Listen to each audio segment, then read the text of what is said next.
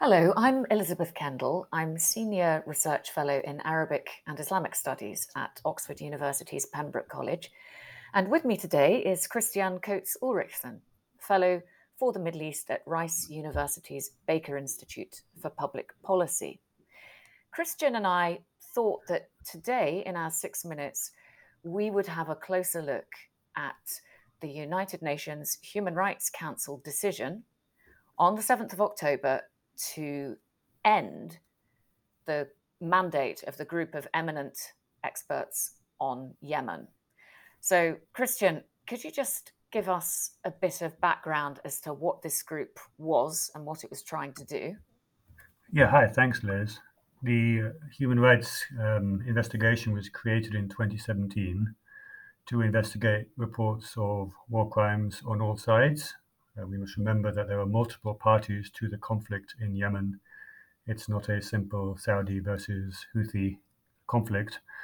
And so the committee was investigating reports of Houthi crimes and atrocities, Saudi airstrikes, reports of crimes committed by UAE-backed forces in many parts of Yemen, and really trying to get some notion of accountability and just also fact-finding on the conflict, which has now been going on for more than 6 years. And as you said, on the 7th of October, the Human Rights Council voted to shut down the investigation. We had countries like Russia and Bahrain on the Human Rights Council voting quite energetically to close it down. So, why do you think they did that? Well, that's the question, isn't it? Why would a Human Rights Council investigation be closed down by the Human Rights Council? So, what had just happened was that the group of experts had submitted its fourth annual report into war crimes, alleged war crimes in Yemen. And it had called out all of the main warring parties.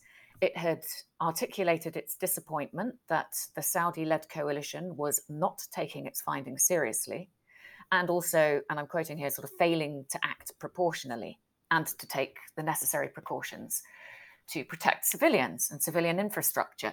So it was also calling out Houthi war crimes. It was calling out crimes on all sides.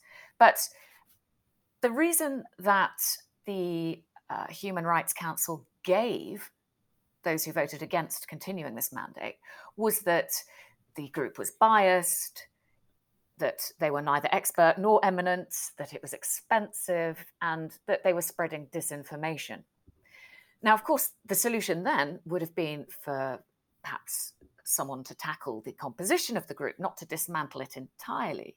So it does look like this was very much a political decision. And the countries that you just called out there, that's really interesting. The way that the fault line fell in the vote. Of 47 member countries, there were 21 that voted against continuing the mandate of this investigation into war crimes in Yemen. And Saudi itself doesn't have voting rights, but it lobbied heavily, and its close allies, as you said, Bahrain, also Russia, China, Venezuela, Cuba, Pakistan, all voted to end this mandate.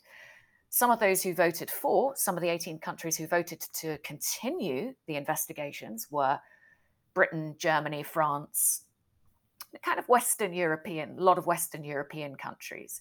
Now, don't forget, these are countries that are pro the Saudi coalition. They're not pro Houthi.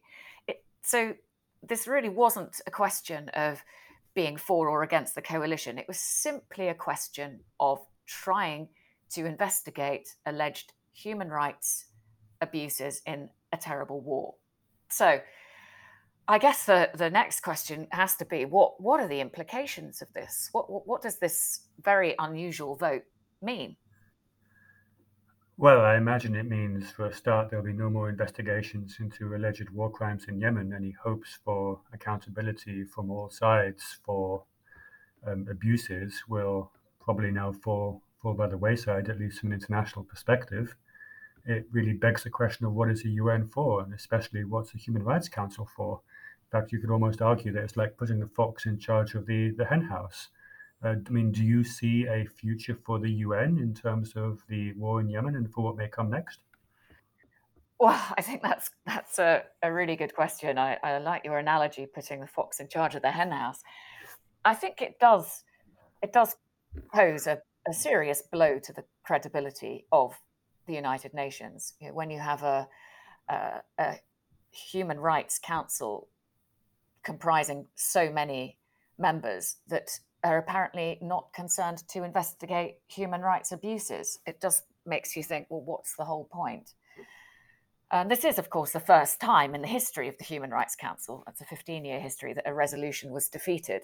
So, I mean, that is significant. I guess I guess what needs to happen really is to rethink the composition of the Human Rights Council so that it is supportive of trying to investigate human rights.